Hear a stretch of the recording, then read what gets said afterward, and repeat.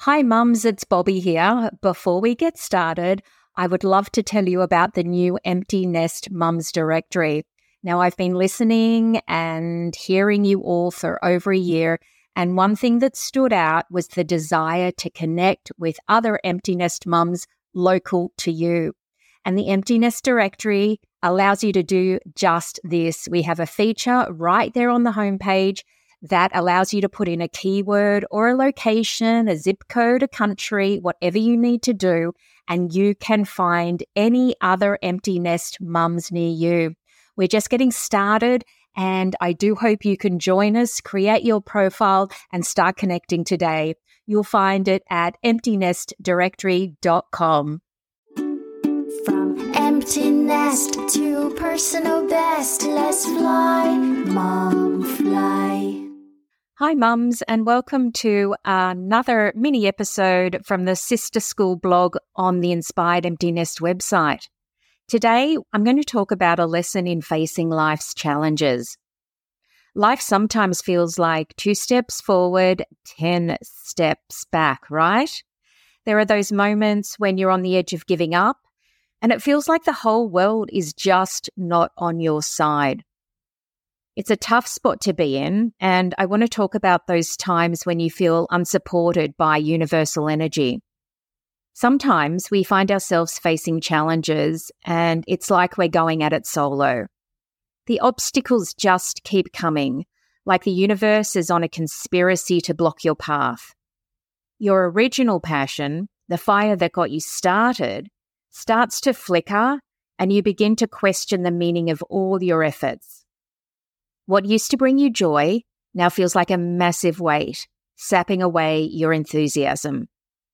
And then you're left with a growing sense of isolation, like you're detached from the world, with loneliness creeping in, wondering what the purpose of your efforts has been. In these moments, it's important to acknowledge and accept your feelings.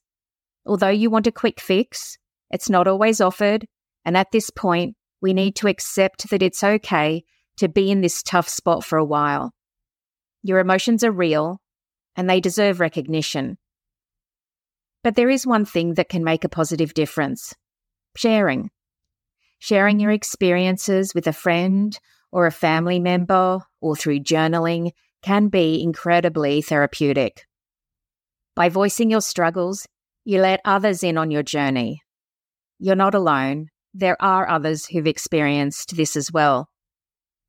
Life isn't always a smooth ride. If it was, there would be nothing to learn. Sometimes, though, it does feel like the world is conspiring against you. And although these moments are challenging, they're a part of the human experience. Recognizing these feelings and sharing them can be empowering.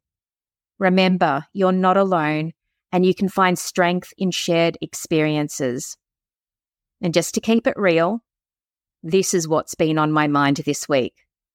I don't have all the answers, but I know one thing for sure. I need to sit with these emotions, process them, and remember that I'm not alone.